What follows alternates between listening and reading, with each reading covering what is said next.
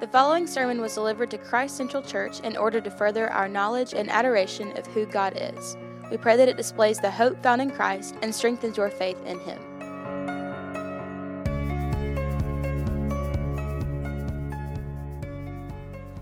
Mark chapter 6, verse 45 and following. Immediately, he made his disciples get into the boat and go before him to the other side, to Bethsaida,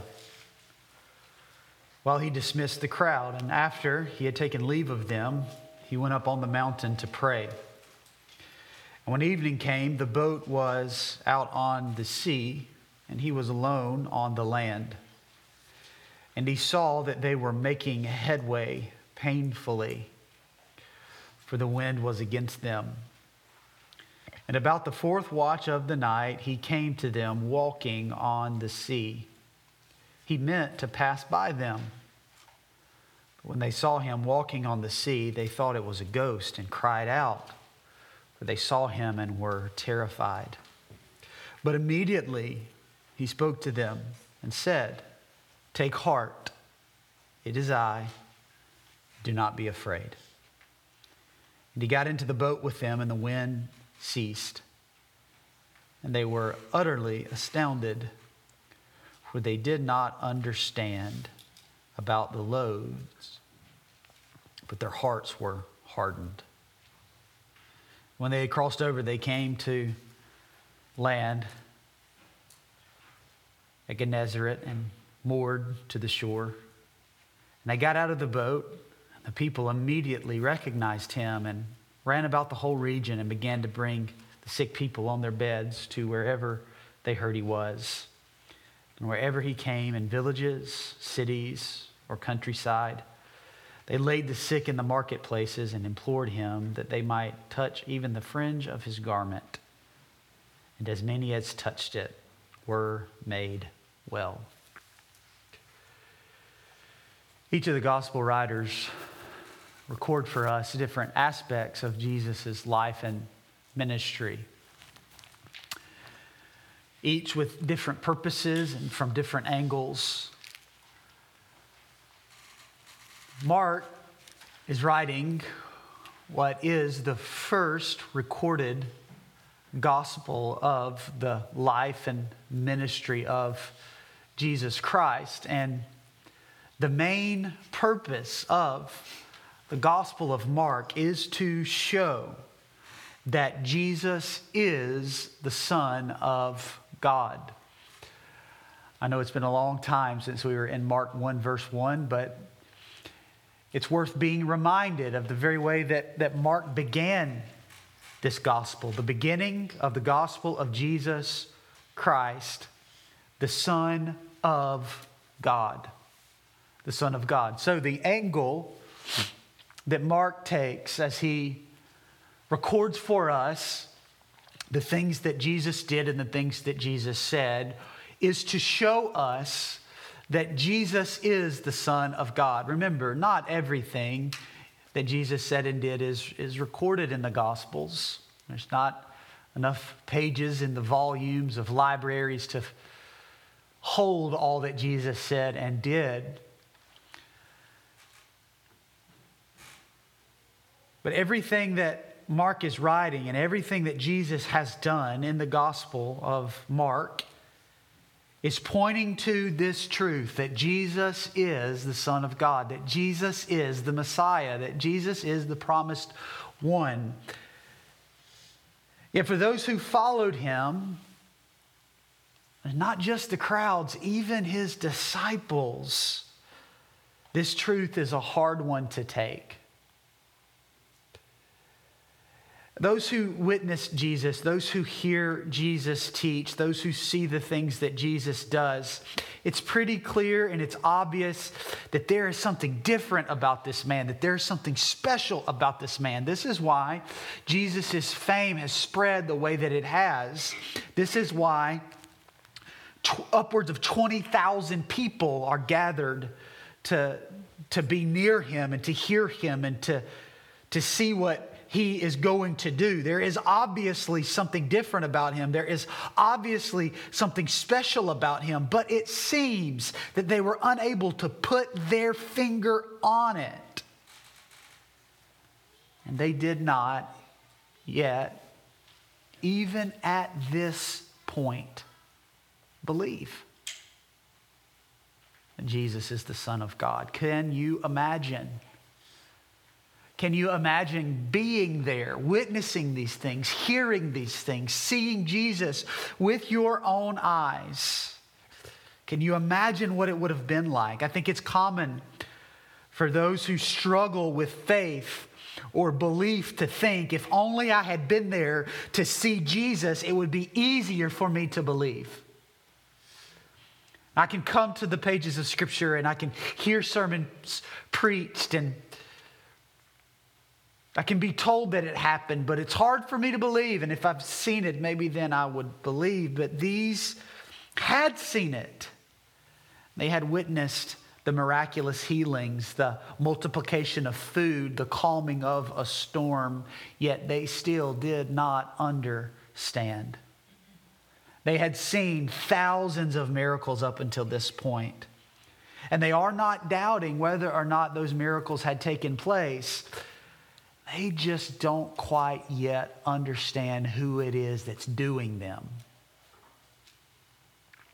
Because faith isn't always about just what you can see, is it?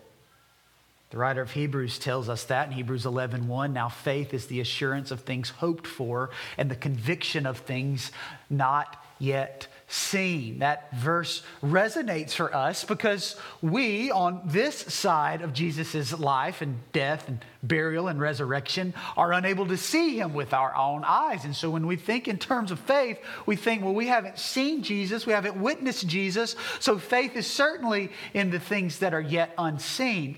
But even for them, even though they see, they don't yet see. And the faith and the belief of exactly who this man is goes unseen.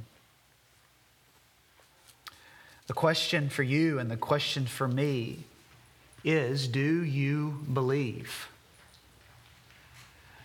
Do you believe not just that Jesus lived, not just that Jesus was a good man, not just that Jesus did amazing things and taught great things and was a good teacher and a good role model and a good example? Do you believe that Jesus is the promised Son of God? Do you believe that this man is God in the flesh? The most important thing about you and the most important thing about me is what we believe about Jesus. Every other decision pales in comparison to that one decision. Do you believe? From this morning's text, we learn some pretty amazing things about Jesus. And we'll learn them just as Jesus' disciples learned them. And by God's grace, as we see them, we will be changed in our belief strengthened just as theirs was. Let's look together at the text this morning, starting in verse 45. Immediately, he made his disciples get into the boat and go before him to the other side to Bethsaida while he dismissed the crowd. So the setting, the context of what is recorded next comes immediately following the feeding of the multitudes, where Jesus takes a young child's lunch and multiplies it miraculously to feed a crowd of 20,000 people, leaving 12 baskets of food left over for each of the hungry and tired disciples. Well, Mark, whose favorite word is immediately, moves quickly from the feeding of the 5,000 to immediately Jesus pushing his disciples off of the shore in the boat. Now, Mark doesn't tell us what's going on here, but the other Gospels do. The people who had witnessed Jesus' feeding of the multitudes now want to come and take him and make him the king.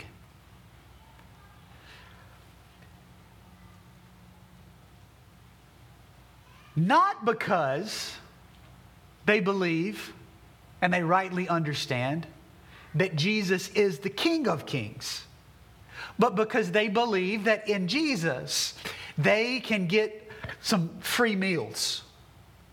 And so they want to take him and they want to make him king.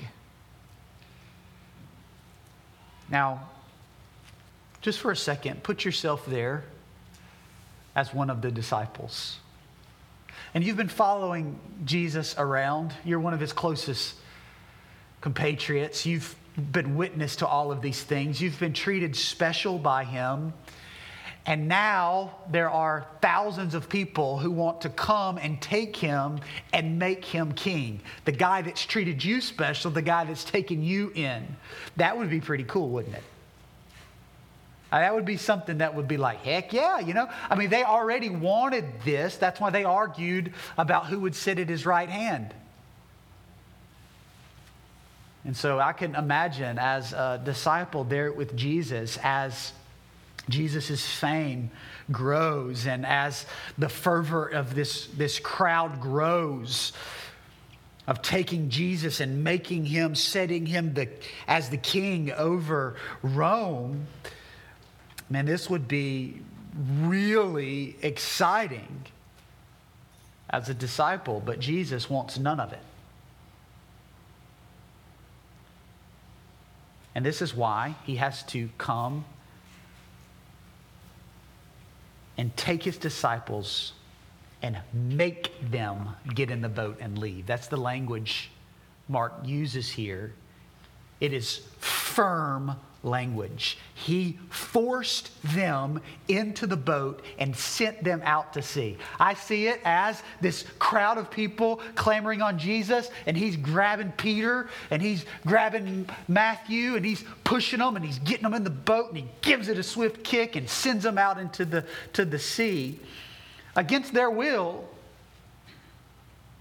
And then Jesus turning and pretty firmly probably dismissing the crowd.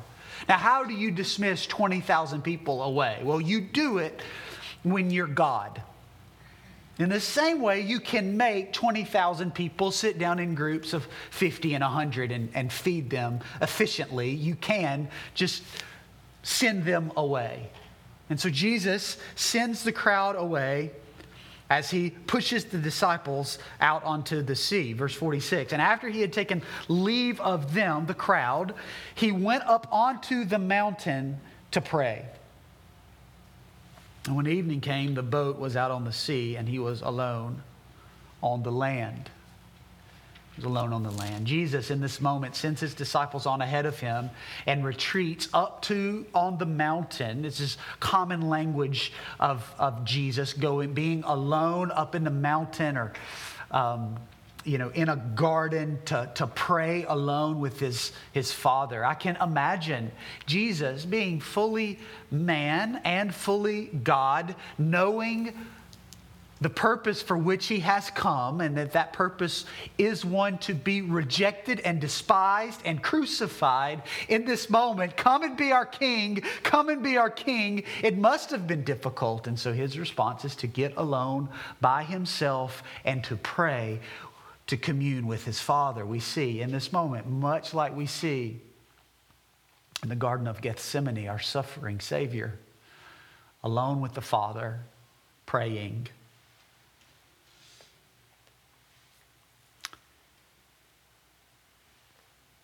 And so evening comes. This small boat with his disciples is out on the sea, and he is alone on the land. Verse 48, Mark says, and he saw that they were making headway painfully, for the wind was against them. And about the fourth watch of the night. So Jesus sends them out to sea to go and pray, and Mark tells us that now was about the fourth watch of the night. This would be between the hours of 3 a.m. and 6 a.m. This is the darkest part of the night. Now, if you follow the timeline, Jesus would have sent his disciples out, and between 6 and 9 hours would have passed until the fourth watch of the night. So the disciples are, as Mark puts it, making headway painfully, for the wind was against them.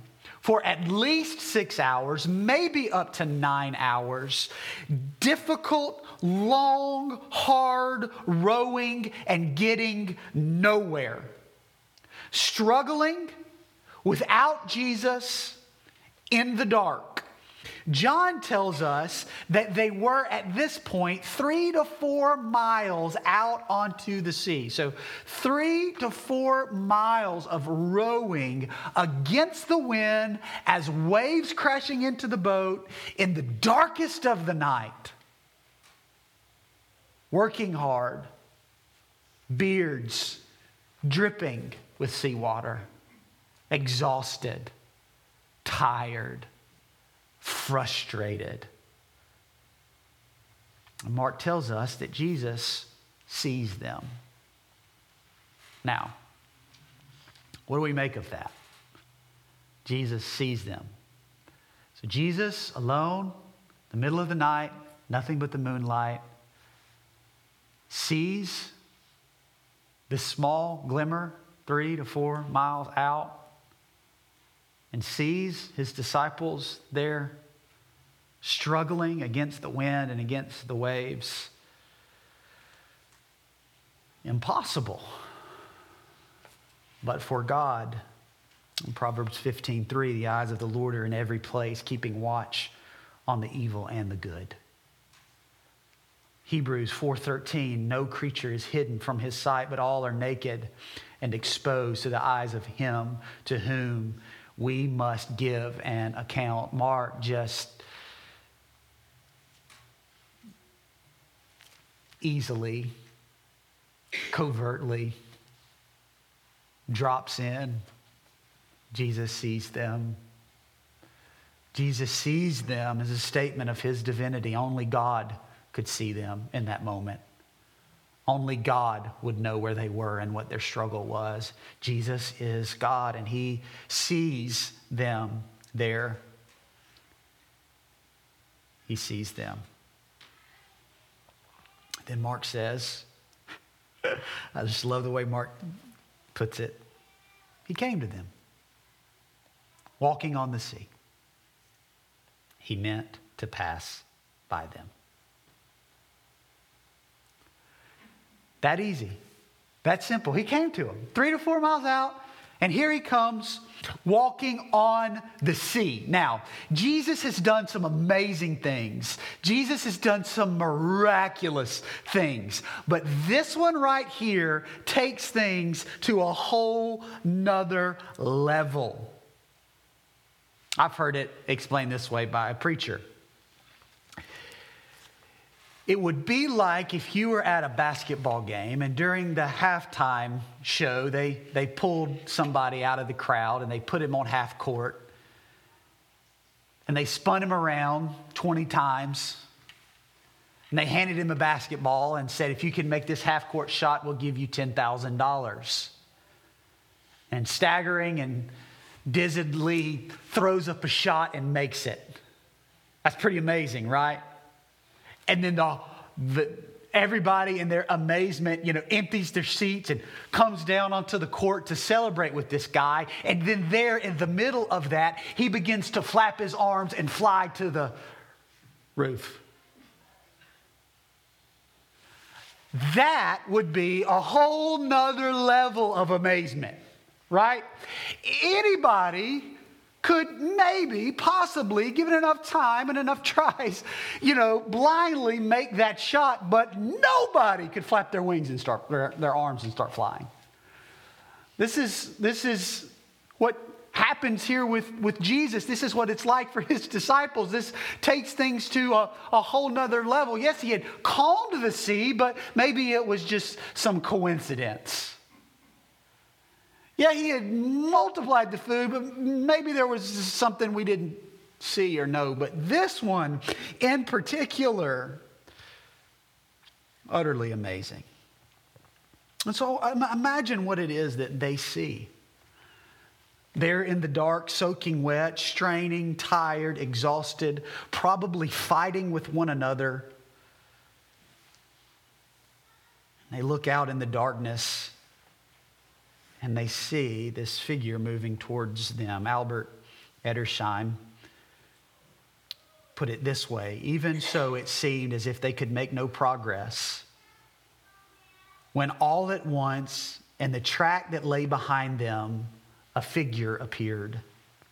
As it passed onwards over the water, seemingly upborne by the waves as they rose, but not disappearing as they fell, but carried on as they rolled. The silvery moon laid upon the trembling waters the shadow of that form as it moved, long and dark on their track. Imagine this figure being seemingly taken upward by the waves, but not descending when they fall. Striding over the waves at which you've toiled all nights. Naturally, verse 49, but when they saw him walking on the sea, they thought it was a ghost, and they cried out, for they all saw him and were terrified. In this moment of seeing Jesus there, their misery as they strain against the wind for hours on end now turns to dread, because they thought they had seen a ghost, a specter, a spirit. And folklore in their day was that if you were one who was going to die at sea, a spirit would come and take you to the deep. And so they think, here it is, this is the end. The spirit has come to take us. Now, what is Jesus doing here as he walks to them over the water? You know, there was a phrase there that I skipped over. I read it, but we didn't talk about it, did we? He meant to pass them by. So we have here, Mark, in this little phrase, gives us the reasoning behind Jesus walking across the water. He meant to pass them by. Now, what does that mean? Just curious. When I read over that, was that the first time you ever really even noticed it there? Well, this is a phrase that's caused some disagreement throughout history as to its meaning. And I'll be honest with you, I'm not entirely sure which of the two possible meanings that are probably the most plausible, which of the two are true.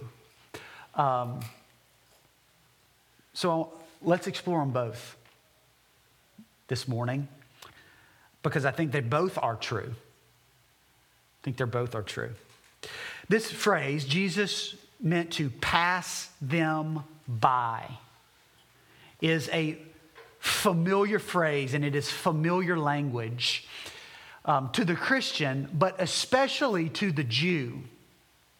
If a Jew would have read this, they would have known exactly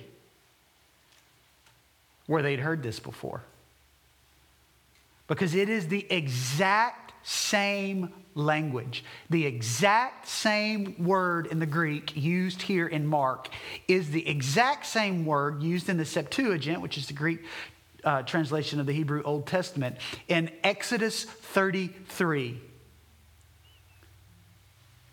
Exodus 33, starting in verse 18, Moses said, "Please show me your glory."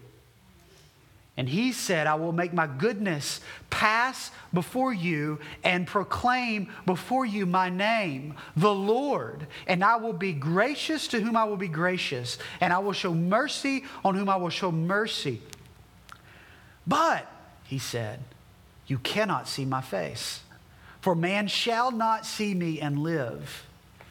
And the Lord said, "Behold, there is a place by me where you shall stand on the rock.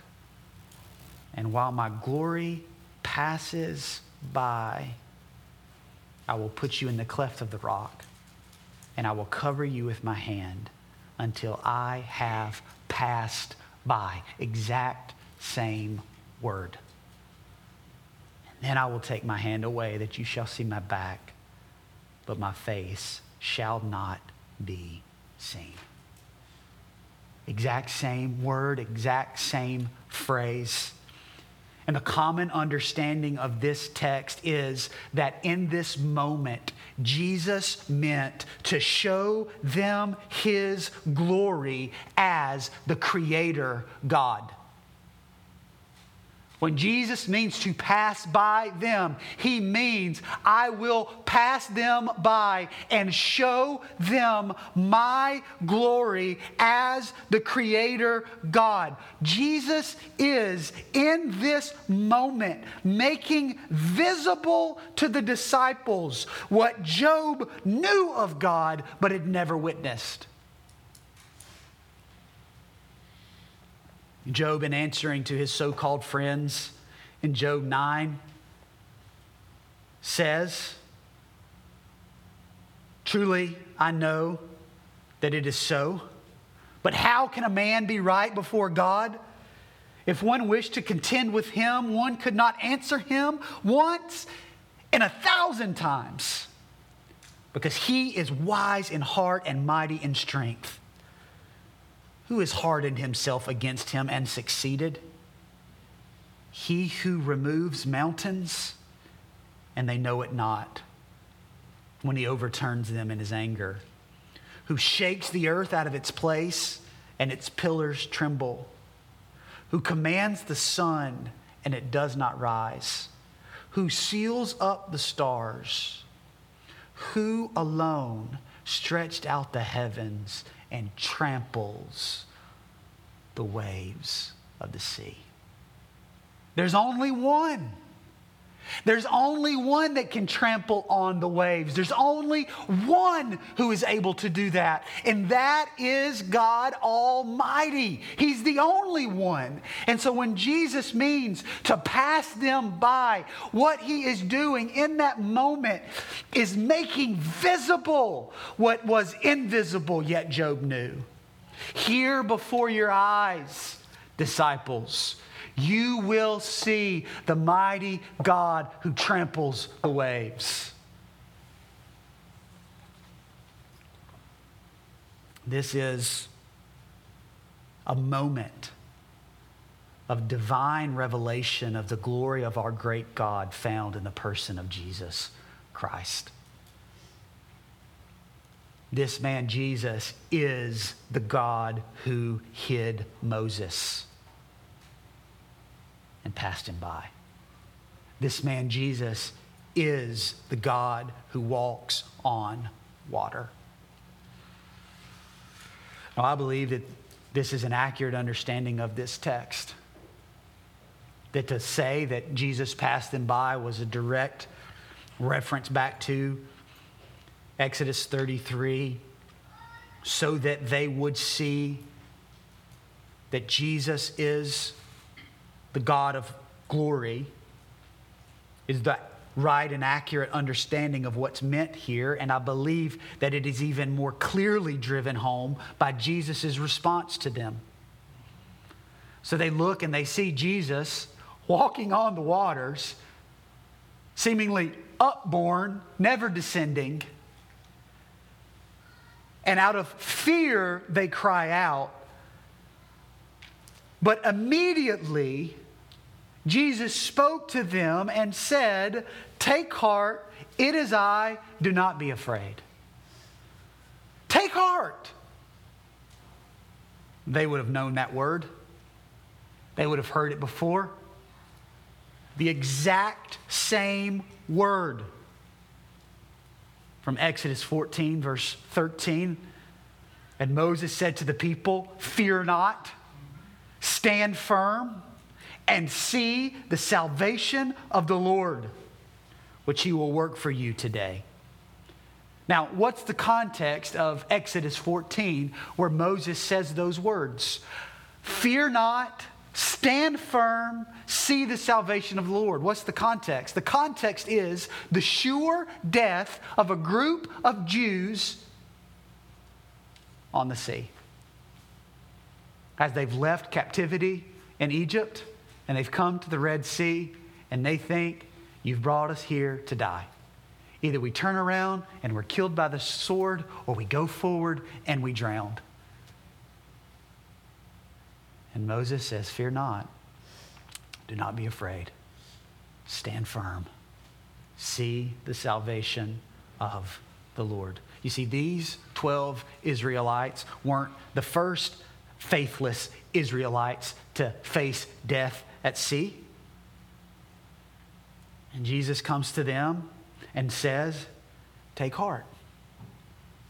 Exact same words as Moses. Take heart. Fear not. And in those words, drawing them back to that moment at the edge of the Red Sea to say, stand and see the salvation of the Lord. But that's not all Jesus says. He doesn't just say, take heart. He says, it is I. It is I. In the Greek, ego eimi. In the Hebrew, Yahweh. I am. There is no mistaking what Jesus is saying. The exact same words, Exodus 3. Then Moses said to God, if I come to the people of Israel and I say to them, the God of your fathers has sent me to you, and they ask me, what is his name? What shall I say to them? And God said to them, I am who I am. Say this to the people of Israel. I am. I am has sent you.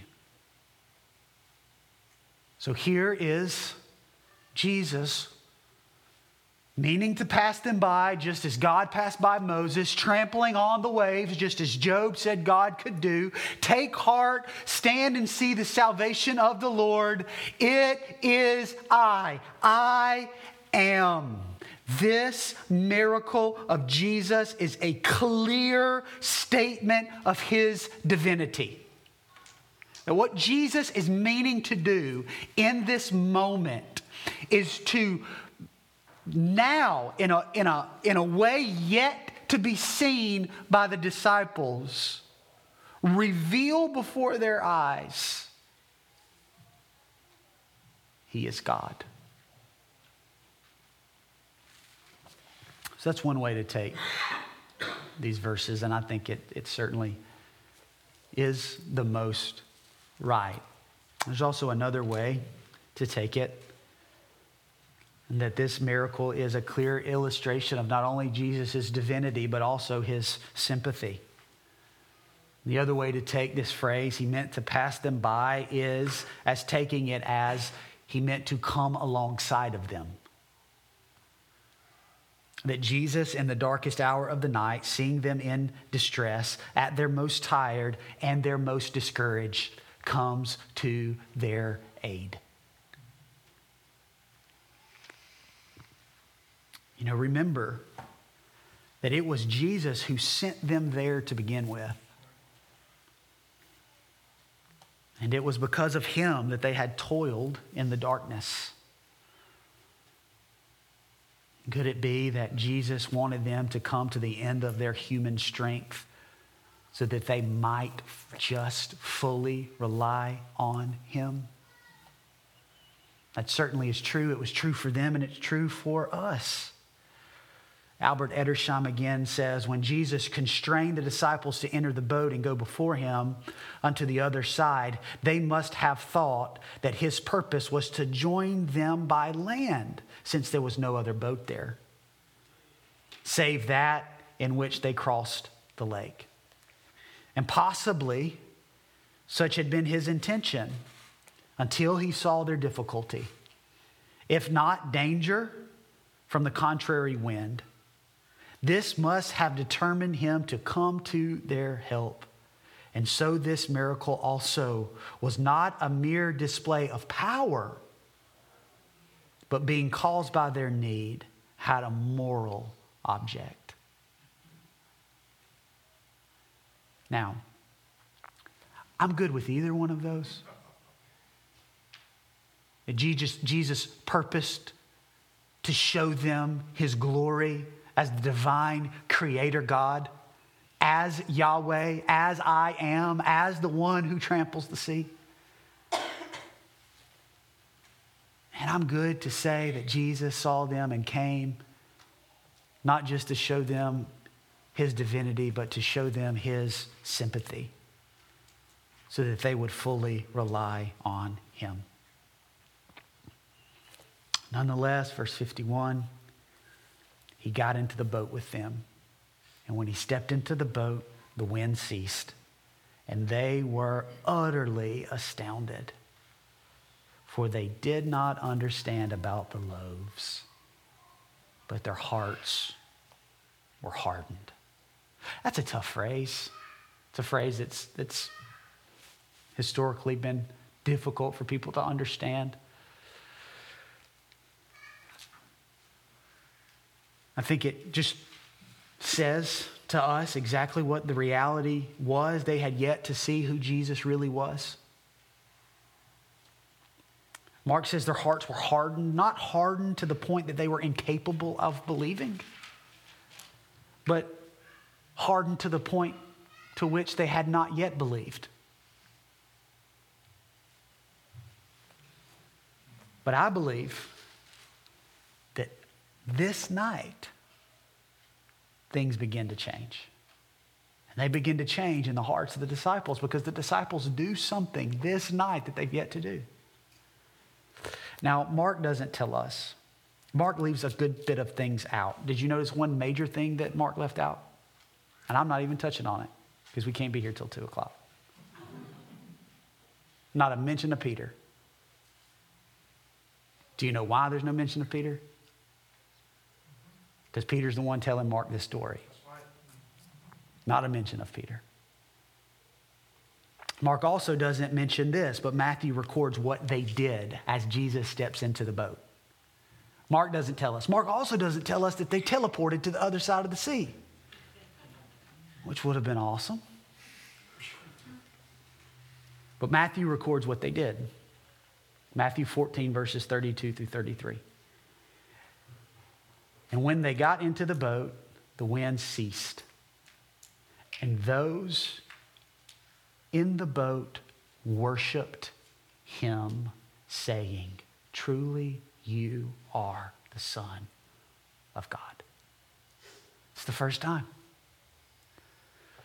That's the first time. That's the first confession from these men that he is the Son of God. That's the first time recorded that they worshiped him.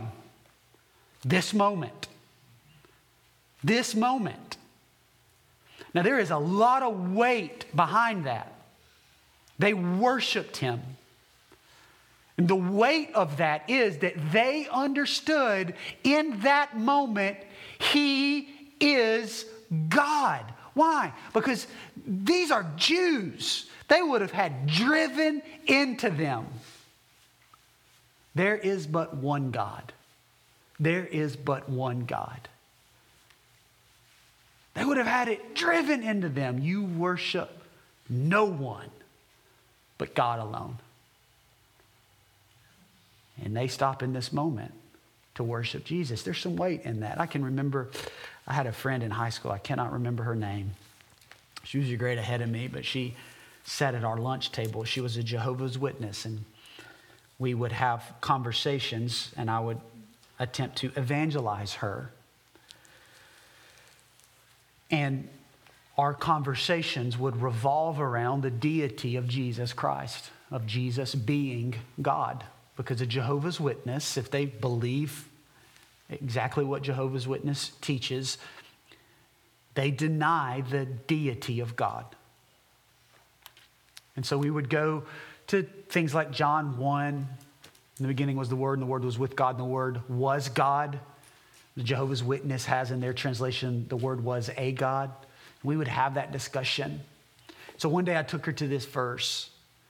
And I asked her, I said, do you believe Jesus was sinless? And she said, yes, I believe Jesus was sinless. I said, I want you to remember that. And we read this verse, and I said, in this moment, these disciples worship Jesus. Do you agree with that? She said, yeah, that's what it says. I said, and Jesus didn't stop them. And no, it doesn't seem like Jesus stopped them. So if Jesus wasn't God, then in that moment, Jesus committed idolatry. Therefore, he was sinful. Oh, never thought about it that way. No, Jesus received their worship because he was fully God. You see, this whole thing of Jesus walking on the water and Peter getting out and falling, it makes a great Hillsong song, right?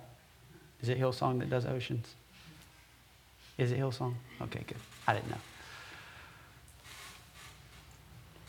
And sure, it's about trusting him, and it's about looking to him. And you preach this message about Peter, and Peter looking at him and walking, and then looking at the sea and falling down. And we can very easily end up making it about ourselves and where we are in the trials of life. But that is not the point. The point is, it makes clear who Jesus is. It's one of the best things you can do is remind yourself every day. This book, while it has great things for me, is not about me. It's about Jesus. It's about who he is. And in this moment, in a new way, these disciples see him and they confess, you're the Son of God, and they worship him. This is it, folks. Do you believe that Jesus is the Son of God, that Jesus is God in the flesh, that he is the great I am, that he is the God who hid Moses in the rock, that he is the God who tramples the sea? Because if he is truly those things, then he deserves your worship. And if he is truly those things, he not only deserves your worship, but he deserves your whole life. These men in this boat, with the exception of Judas, go from hardened hearts to a budding faith to a martyr's death. Because he deserves their lives. Because Jesus is our divine, sympathetic Savior. He is the Son of God. Let's pray. Father, would you help us by your grace to see you, Jesus, and who you are. To see you in your divinity, the God of creation, the one who spoke all things into existence, the God who walked through the garden with Adam and Eve.